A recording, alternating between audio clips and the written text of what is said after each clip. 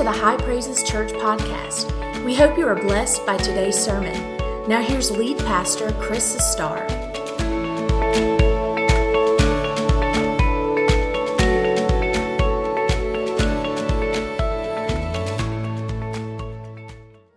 Come on, will you stand with me all over the church? And open your Bibles to the book of Acts chapter 6. And this morning, I want to begin a series that I've labeled or entitled Full. And the reason I've entitled it Full, thank you so much, is because I am aware that there is in the Bible many exhortations from God about things that He wants to fill us with. He wants us to be full of these things. And so this morning, I want to talk about that. I want to talk about something that we are to be filled with. And today we're going to talk about being full of faith. And then next Sunday, Lord willing, we're going to talk about being full of God's Word. And then the next Sunday, we're going to talk about being full of joy. And then the final Sunday, I want to talk about being full of the Holy Ghost, the Holy Spirit. So Acts chapter 6, and let's just read this morning. Now, in those days, when the number of the disciples was multiplying, this is the early church, there arose a complaint against the Hebrews by the Hellenists, because their widows were neglected in the daily distribution. Then the 12 summoned the multitude of the disciples and said, "It's not desirable that we should leave the word of God and serve tables. Therefore, brethren, seek out from among you 7 men of good reputation, full of the Holy Spirit and wisdom, whom we may appoint over this business, but we will give ourselves continually to prayer and to the ministry of the word." And the saying pleased the whole multitude, and they chose Stephen. I want you to notice this, a man full of faith and the Holy Spirit. You got a feeling I might be coming back to this verse in about 4 weeks. Full of the Holy Spirit. And Philip, Prochorus, Nicanor, Timon, Parmenas, Parmesan cheese. I don't know how to say this. Parmenas and Nicholas, a proselyte from Antioch, whom they set before the apostles. And when they had prayed, they laid hands on them. Then the word of God spread, and the number of the disciples multiplied greatly in Jerusalem, and a great many of the priests were obedient to the faith. And watch this, and Stephen, there it is again, full of faith and power, did great wonders and signs among the people. Thank you so much. You can be seated this morning. I know that you know this, but let me just remind you. As a matter of fact, it's one of those things, if I remind you, it might scare you. I don't know if this is going to help you or not, but here we go. Every day in your life, you live in faith. In your natural life that you live, it takes faith to live your life. Now, let me give you an example. When you drive your car up to a red light and it turns green, you have faith that the other red lights on the right and the left are red. You can't see them, but you're believing that they're red and you can go through the intersection safely.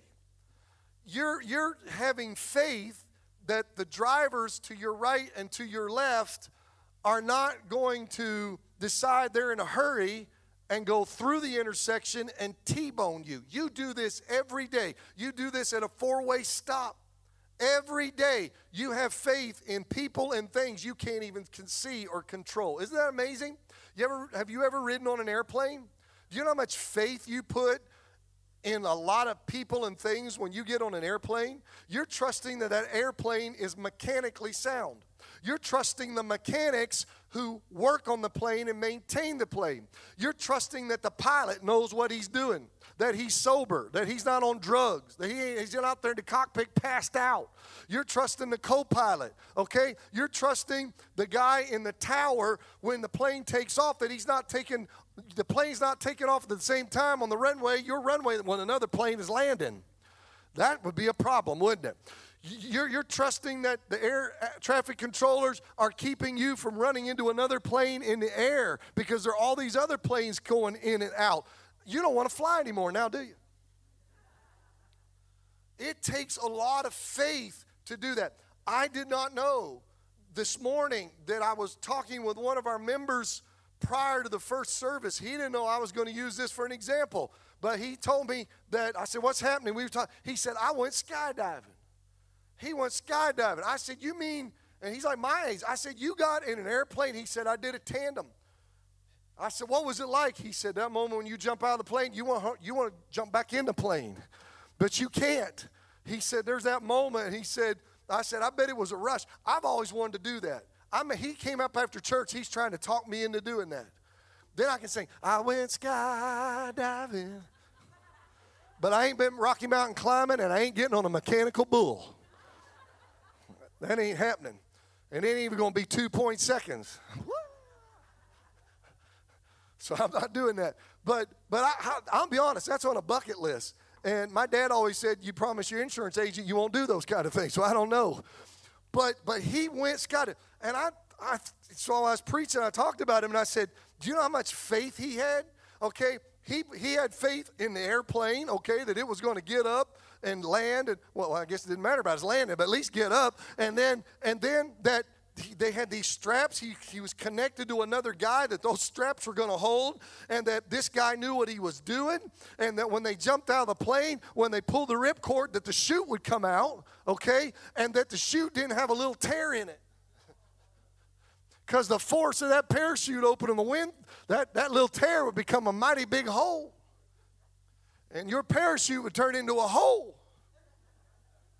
And then you're going to be a hole in the ground. I just imagine the faith. My point is, every day in life, you're trusting. I could just keep going. You buy food at the store and hope it's fresh. No E. coli, salmonella in the salmon. You know what I'm saying? And so it just takes faith. Well, here's what I want to preach today. As much or more as you have to operate in faith in this natural life, faith is necessary in your spiritual life. Faith is a major component of the Christian life. If you're a follower of Jesus Christ, you have to have faith in God. There is a passage of Scripture that's sort of one of those biggies. It goes like this: the just shall live by faith. Okay, that's a major scripture in the Bible. It's in the Old Testament. It's repeated in the New Testament. The just, those who are born again, those who are righteous, those who are saved, those who serve God, those who live right, shall live. That's a lifestyle. Live by what? Live by faith. We live our life exercising hope, confidence, trust in God. That's what it's all about. You have to walk it. Look, when you got saved, it took faith to get saved. For by grace you are saved through faith, and not of yourselves. It is the gift of God, not of works, lest any man should boast. It takes faith for you to walk in obedience to God. You've got to trust that God's moral system is better than your moral system. You got to trust that when God says something's wrong, morally wrong, well, then it's morally wrong. If you got to trust that if God says something is morally right, well, then it's morally right. If you got to trust that when God says to you, don't do this, don't say this, don't go there, that's exactly the way it is, and you're not going to do it. Meanwhile, if God says, do this, obey me in this, go in this direction, say this thing, operate your finances in this way, etc., you've got to trust that God knows what he's talking about. The writer of Hebrews said, but without faith, it's impossible to please God. Anybody in this house want to please God? Do y'all want to please God? That's like 40% of you. What's wrong with you? Try this again. How many of you want to please God? There you are. If you want to keep the promises and experience the promises of God, rather. How many of you know there are plenty of promises in the Bible? And those promises are for us. The promises of God are yes and amen to us. But if you're going to experience and enjoy the fulfillment of God's promises to his children, you have to have faith. The writer of Hebrews said, he who comes to God must believe that he is, and believe, that's faith, that he is a rewarder or a remunerator of those who seek him. So y'all get the point. If you're going to follow Christ, you have to live, you're going to live a life of faith. Now, what is faith? I'm going to give you the technical definition. It is a divinely planted inward confidence, assurance, trust, and reliance in God and all that He says. How do you like that? That's a good definition. Divinely planned. God has to give you faith. He has to give you that ability to believe. And then that belief is a confidence, a trust, an assurance that God is who He says He is, and God does what He says He does, and that His Word, which is the Bible, is true, and what it says applies to us. One of my favorite passages of Scripture is in Romans 4:21. Some of you may have never even paid attention to this, but it is a definition of faith. It's not the definition of faith, but it is a definition of faith. It goes like this. Faith is being fully convinced that what God has promised, He is also able to perform. That's faith. Stephen, who we refer to in the text up here on the screen, was a man of faith. Stephen was one of the first deacons of the early church. He was a church leader. And Acts 6, verse 5 and verse 8 describe him as a man full of faith. Now, what does it mean to be full of faith? Here's my simple definition. To be full of faith means that you totally and completely trust God and His Word. Totally. In every area of your life, in anything and everything, you trust God and you trust what He said. Barnabas was another early church leader. He was viewed as a, quote, good man, full of faith, close quotes. A good man, full of faith. So, y'all, here are the things, the traits, or the characteristics of the early church that are lasting all the way up to the church here in the 21st century. Here's what I'm trying to say to you today. I believe with all my heart, as I read the Bible, God wants you, every man and woman in this room who is a child of God, to be a man or a woman full of faith. Full of faith. Full of confidence and trust in God. Now, let's just go down this road. You're doing a little bit better. The first service didn't hardly amen me at all. I thought I was preaching in a closet. What happens if you live your life that it's not full of faith? What happens if you are not full of faith? Well, here's what happens. You will be someone with little faith. You will be someone with partial faith. I came up with this little phrase. It works for me. You will be a person with fragmented faith. And what does that mean? It means you trust God with some things, but you don't trust God with other things. You trust God and His Word for some things, but you have areas where you are deliberately not relying on Him. You have doubts about God. You have doubts about what God has said. You're putting it up against the backdrop of our culture, of our society, of what you're hearing on the news or the media plays or what you see on commercials. And what happens in this world, you're laying it and you're just saying, God, it's so different from what America is and our culture is, and I'm having a hard time making it match. And so, I don't know if that applies anymore. It just seems it's so countercultural, and I don't know if I don't know that I can accept that, because I know that I'm in this world, and you have to be reminded by me, but you're not of this world. And so when you have trouble hanging on to what God says in spite of what the world says, you have fragmented faith. You have doubts about God, about His ability, or about what He has said about certain things. So hang on, and let me just describe this to you. So fragmented faith results in you not praying to God about certain things because you don't want to pray to God about it. You're going to handle it. Fragmented faith results in you refusing to obey certain commands in the Bible because you just don't want to. Maybe because of your flesh, maybe because of the culture, maybe because it will make you appear radical to other people, and so you just don't want to do it.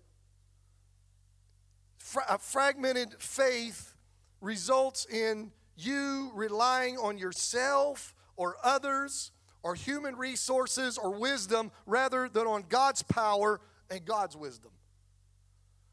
Now, if you're not getting it, that's not what God wants. But do you know there are a lot of people who call themselves Christians that aptly describes their life? There is a story in Matthew chapter 8 where the disciples are in a boat on the Sea of Galilee, and Jesus is in the boat with them, exhausted, and he immediately crashes in the boat. He's asleep. I mean, in a deep sleep. The Sea of Galilee is actually below sea level, surrounded by mountains, and so it is common knowledge that storms will arise like that on the Sea of Galilee because of the way it's situated. And so this storm comes up on the Sea of Galilee, and the wind is blowing, maybe the rain's falling, the waves are now 3 feet high, capping out, and water's coming over the boat. Jesus is asleep. The disciples panic, and they start bailing. Peter and James and John and Andrew are the sailors, so they're trying to steer the boat, and they're trying to work that. The rest of the disciples are bailing water. They're screaming, they're yelling. Some of them are crying out for help, hoping that maybe a nearby ship will come help them, but that's useless. They're trying to do everything they can do. They're terrified, but they got God in their boat. Do you see what the picture I'm painting? That you're in life and you have something going on and you're trying to do everything that you can do, and you pull people in around you to do everything that you can do. In the meantime, the one who can do something about it is right there in your life, but you treat him like he's asleep and you just keep doing it. And then as a last resort, they finally wake him up and say, Jesus, and that's a stupid question, don't you care? He always cares. And they said, save us. So Jesus is in this boat, and he's in water up to here, and he stands up, and you think he's going to say something to the winds and waves. Instead, he says something to the disciples. Listen to what he said. He said, why are you fearful, O you of little faith? So see, they were full of something and empty of something else. Why are you fearful? Which means they are full of fear. Fear is doubt. Fear is the exact opposite of faith. Why are you fearful, O you of little faith? Partial faith, fragmented faith. You don't have hardly any faith in me or what I can do, but you are terrified and you're looking at your circumstances and you're not looking at me. And he was gently chastising him. And brothers and sisters, it may be that through this story, the voice of the Lord is speaking to somebody this morning and saying, you have me in your life, but you keep trying to fix things and do things your way, and you're just bailing water, barely making it. The boat is sinking, and you're not trusting me. I'm right here. And I can handle it for you. They trusted him, but they trusted him little. They believed that he was the Son of God, but they didn't believe that he was the Son of God that could fix their circumstance. And then he just rebuked the winds and the waves. And I love the stories of the Bible because you have to think about all the details. I often mention this when I preach on this. We have Lake Hartwell. I've been out on Lake Hartwell when you've had the whitecaps and you got big waves. Twice I got on the lake when the waves are coming over top of the bass boat. Now that's big waves. And I stay away from that. You should not be on the lake when that kind of thing is. I just happened to be fishing in a tournament, but we got off the lake. But what I'm trying to tell you is, and we know that when you have a storm, you still have the whitecaps. When the lake's still moving. When Jesus said, peace be still, the lake instantly went placid. You think God's got to work his way into something for you when God can just speak and change it right then and there.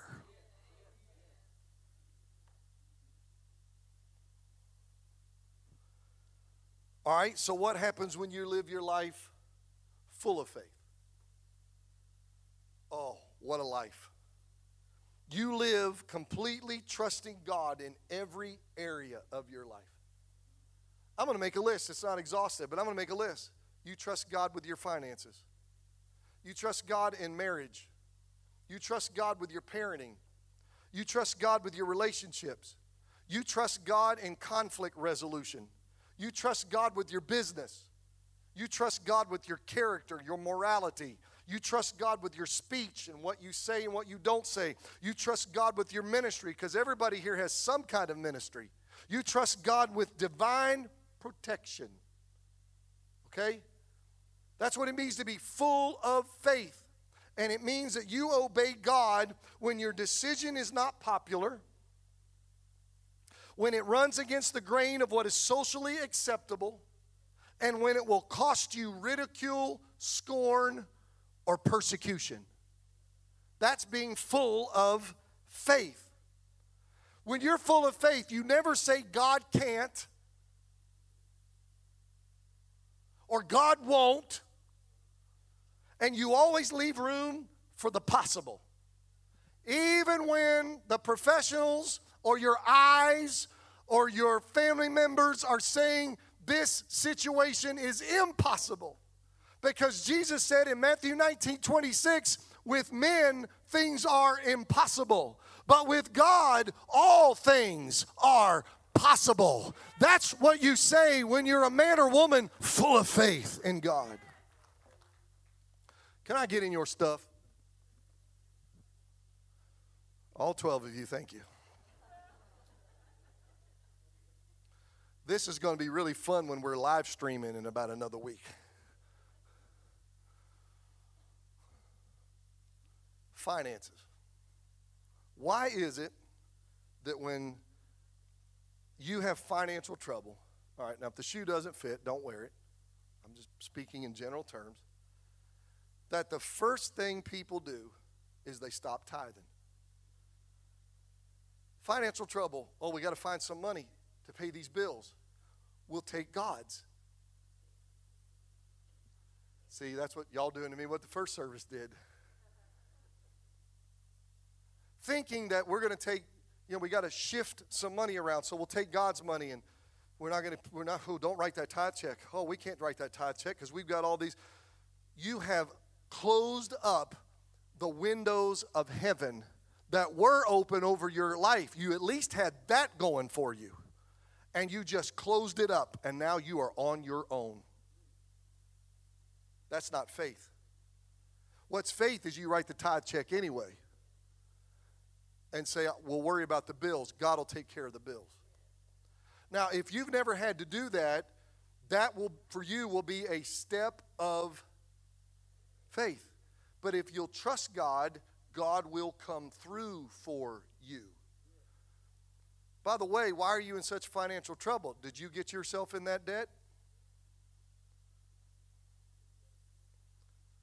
Now, if you lost your job, that's one thing. But if you got yourself overextended and all of a sudden it's hard, oh, we better stop giving the tithes.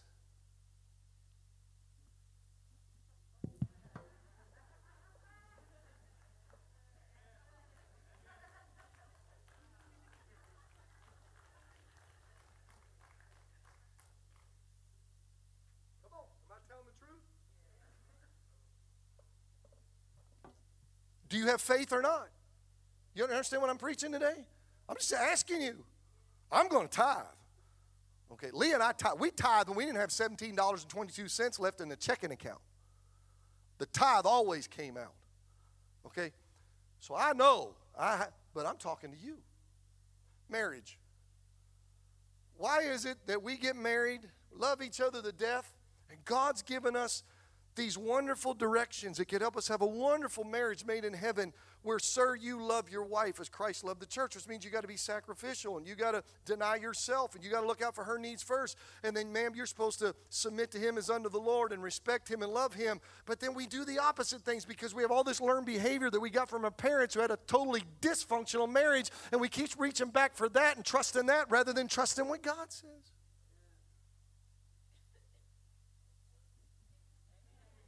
Parenting.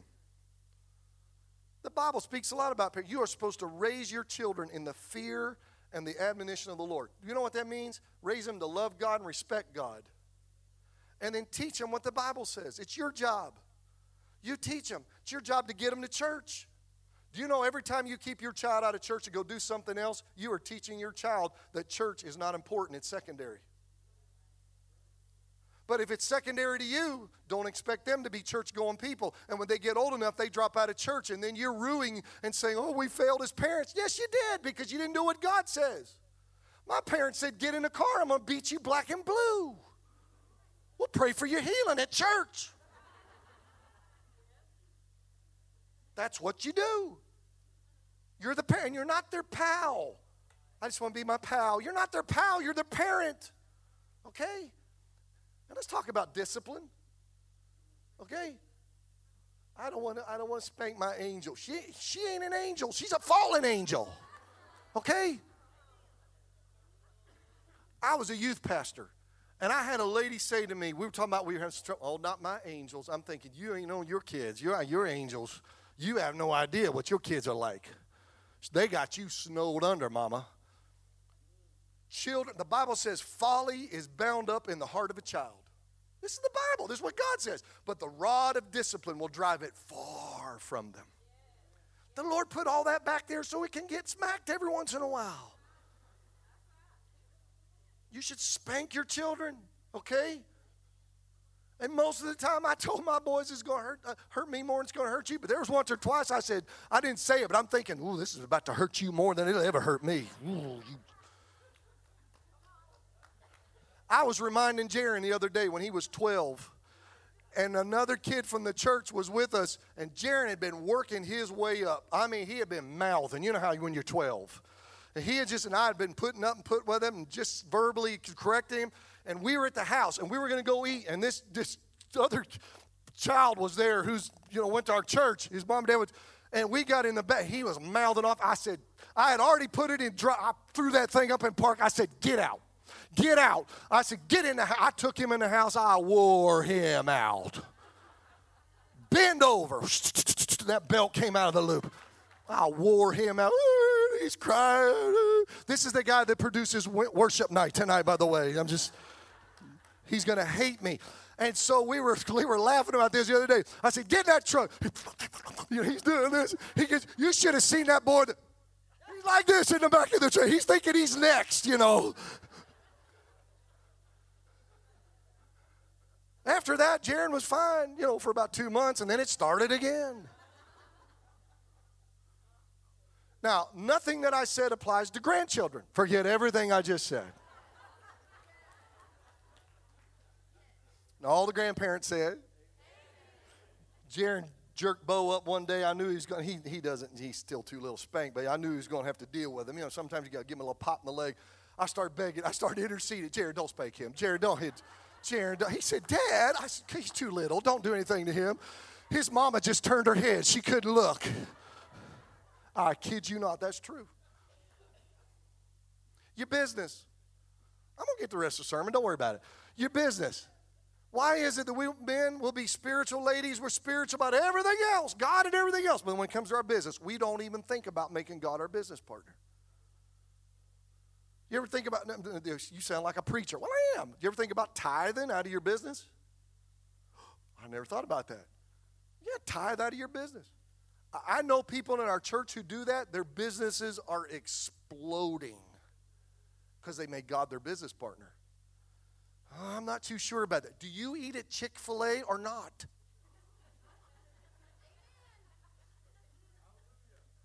Truett Cathy said, we're going to make God our business partner. We're going to operate. They play Christian music in there. They close their business on Sunday. I've had a few times in life I wanted Chick-fil-A on Sunday. I just ride by and cry because it's closed.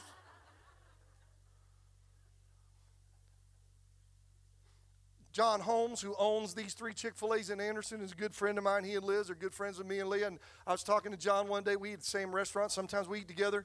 And I said, John, what's the average numbers on, say, a McDonald's or a Burger King versus Chick-fil-A? He said, I can tell you right now because that's what blows them out of the water.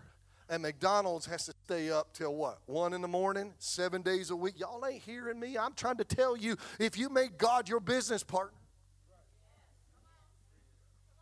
don't go hooking up with some heathen you're going to have to spend every night worrying with ulcers that partner of yours, you're going to wake up one morning, he's embezzled and taken everything you got and left you with nothing.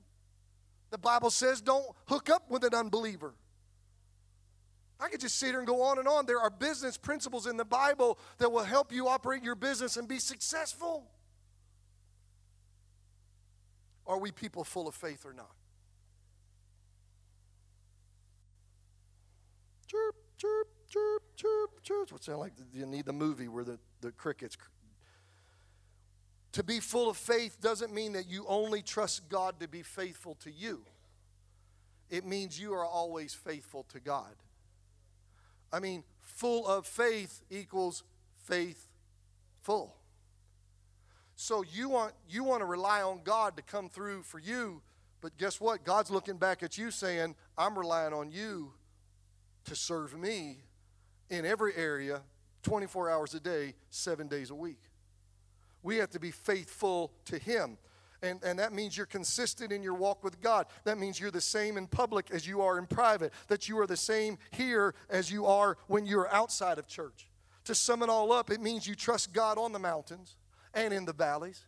You trust God in the good times and in the bad times. You trust God when life is going good and when things are going bad. Let me talk about my friend Job. Job was rich. Job had a big family, lots of children, had a good marriage. He was in right relationship with God.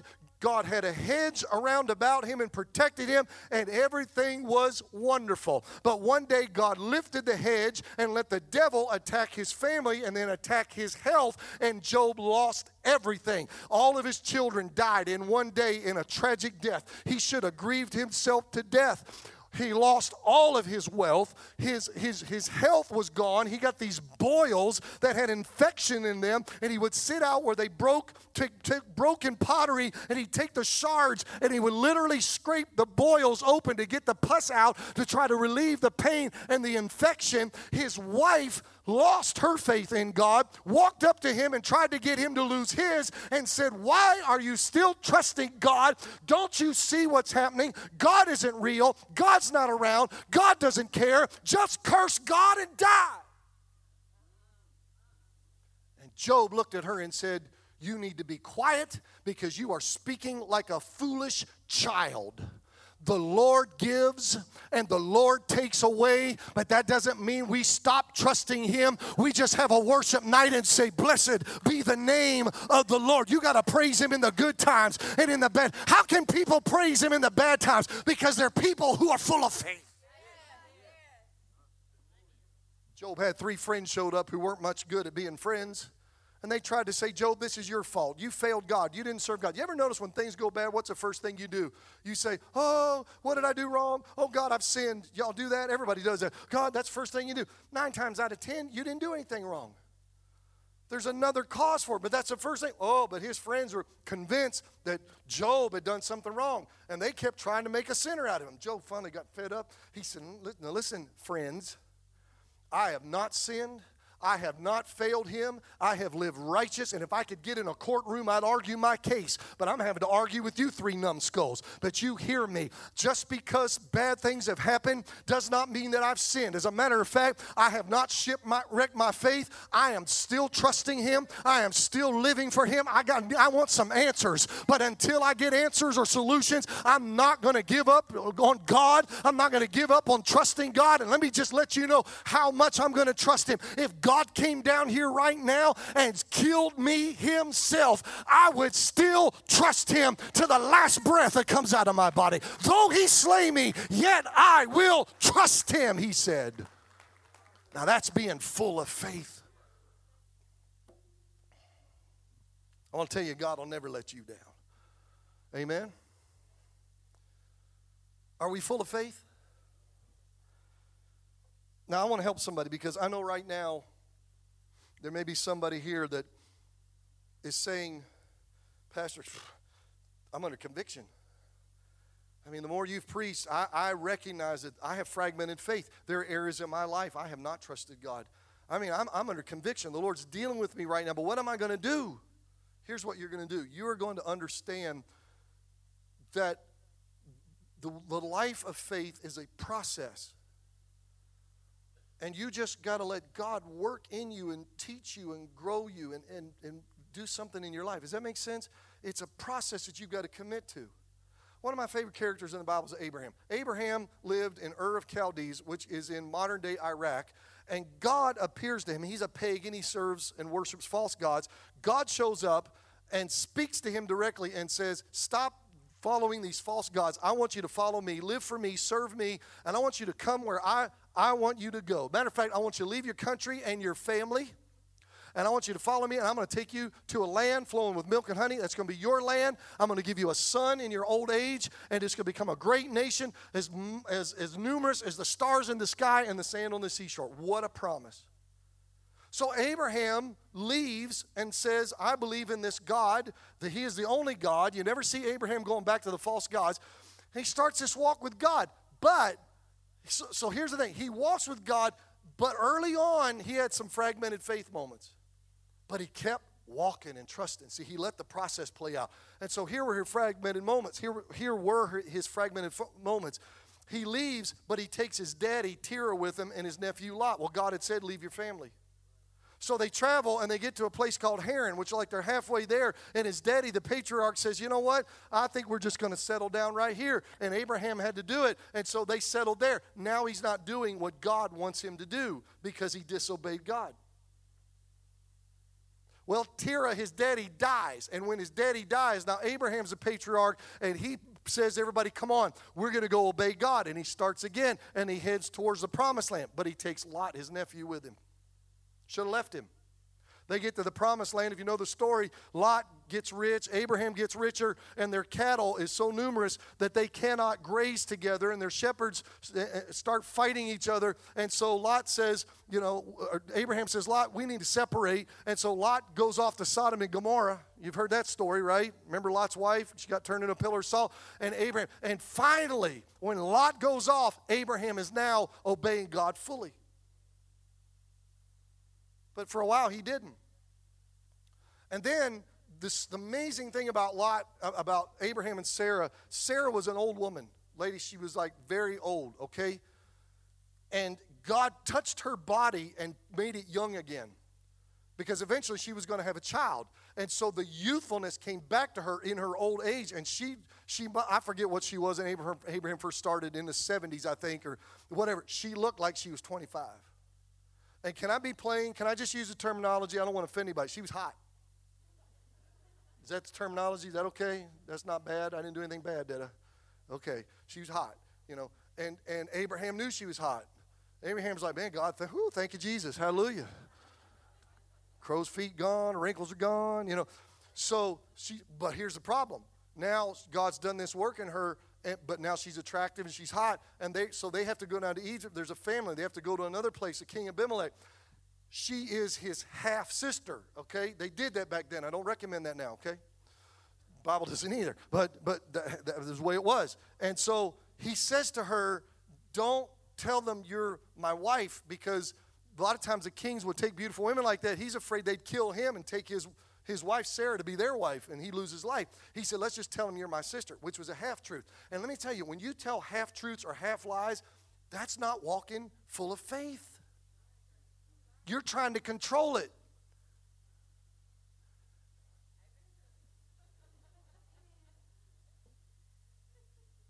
Right? If you told a half-truth this week, you're like, why did he have to go there? Too late.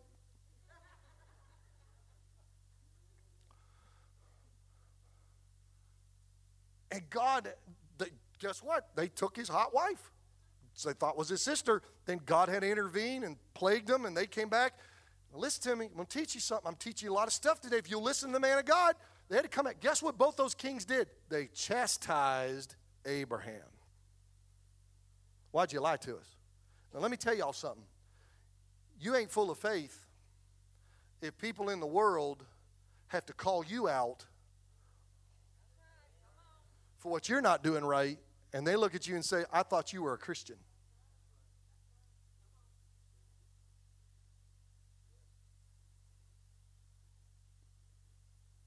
Am I right? If you're full of faith, you do the right thing, and you let the chips fall. Right? Then he got Hagar, that whole thing, that was Sarah she had fragmented faith, and she gets her servant and gives him, because that's what the culture did. See, when you start letting the culture dictate what you do instead of Christ, you're going to get in trouble. Every time you'll get in trouble. And so they have this baby, because she's going to have the baby through Hagar, but Sarah's going to take it as her own, and we'll just help God with the promise. God doesn't need any help. God can fix your situation all by himself. You're just going to mess it up. And so eventually finally Isaac comes along, the baby of promise, the supernatural baby in their old age. Ishmael had to go, and it hurt. God had to send away his son and his wife and send them off. Listen, when you get yourself emotionally invested in things that are not of God, but then you want to try to live right and be full of faith, it may hurt. When you're dating somebody that you have no business dating, and you hear a sermon like this, and the Holy Ghost convicts you, and you say, man, I need to go home and break up with her. I got to break up with him. It's going to hurt.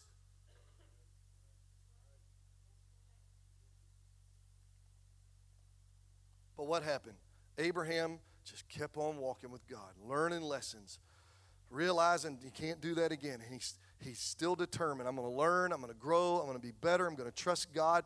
And y'all, in time, he reached a place where he was full of faith. How do I know that? Because one day God does something that's totally out of nature for God. I would not understand why. This is not the kind of thing that Jehovah God does. He says, take your son, your only son, up to Mount Moriah, tie him up, put him on an altar, take your knife, kill him, and put him on fire and sacrifice him to me.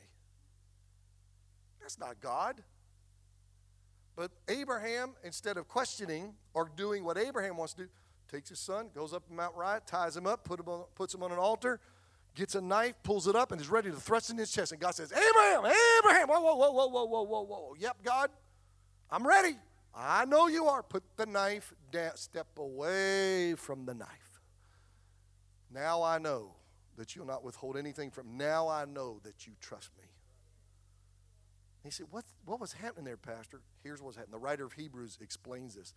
The writer of Hebrews said Abraham had reached the point where he believed that Isaac was going to be the promise. Out of Isaac was going to come the nation of Israel. Isaac and the nation of Israel were going to possess what is now Israel, the land of Israel.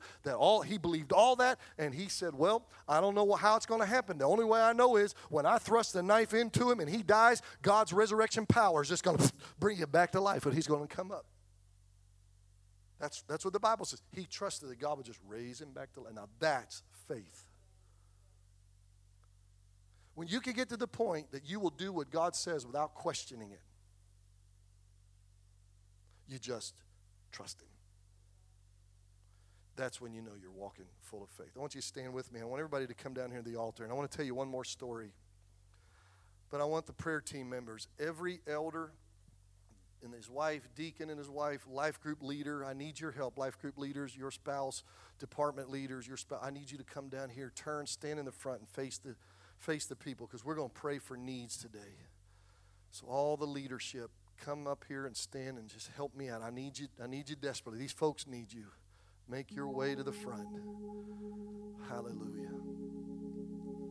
Come on, we're going to give you a chance to get ministered to in the final minutes of this service. When I was younger, there was a guy, an African-American preacher that I loved. His name was E.V. Hill. Anybody ever heard of E.V. Hill? E.V. Hill was a character. What a preacher. Man, that guy was a preaching machine. And Dr. James Dobson, years ago in Focus on the Family, actually played on the radio his wife's funeral, E.V.'s funeral, his wife's funeral. His wife died. She asked him to preach his funeral, her funeral. I don't know how he did it. It was masterful. I just don't know how he kept himself composed. He talked about her and what a wonderful woman she was. She was just something else, a pastor's wife extraordinaire. It was something to hear him talk about her. But he said when he got to the end, his wife, I think she had battled cancer. She won one battle of cancer, but she lost the second battle. And they were in the hospital. And he knew she was getting low. He started talking. He went to the chapel. He's talking to the Lord. Lord, you got to help me here. Help me with this. I want you to heal her. Called her baby. I need you to heal baby, my baby. He said the scripture that came to him, and he used it in the funeral, he said, the Lord giveth, and the Lord taketh away. Blessed be the name of the Lord. That's what Job said. He said, preachers have a hard time with that because we love the part about the Lord gives. But that part about the Lord taking away, we struggle with that. And then he says what preachers say is, well, no, the devil takes away. But he said, the devil didn't take my wife. He said she was a child of God. God came for her. He said, so I'm wrestling with that, but I don't want God to take her. He said, I want her. And so he's talking to the Lord. And he said, I want you to heal her, and I want to keep her. And he said, Evie, he said, the Spirit of God spoke 2 words into him. He's preaching this in his funeral. You can Google this or YouTube it. He said, Evie, I'm going to say just 2 words to you. Trust me. Trust me. I know you want her, but it's time. Trust me. I know that she's sick, but I'm going to change all that. Trust me. She's corruptible right now, but I'm going to clothe her with incorruptibility. Trust me. She's mortal. You know she's going to die. But when I get through with her, she will be immortal. Trust me. You just got to trust me, Evie. Trust me. You should hear him preach it. I don't know how he did it. But he wanted that congregation to know that the way he was making it was that God had let him know that even in the valley of the shadow of death,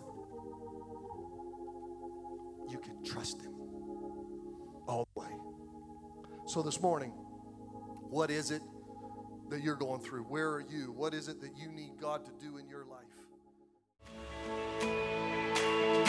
Thanks for listening. Be sure to join us Sunday mornings. Our service times are 9 o'clock and 10:45. For more information, please visit us at highpraises.org.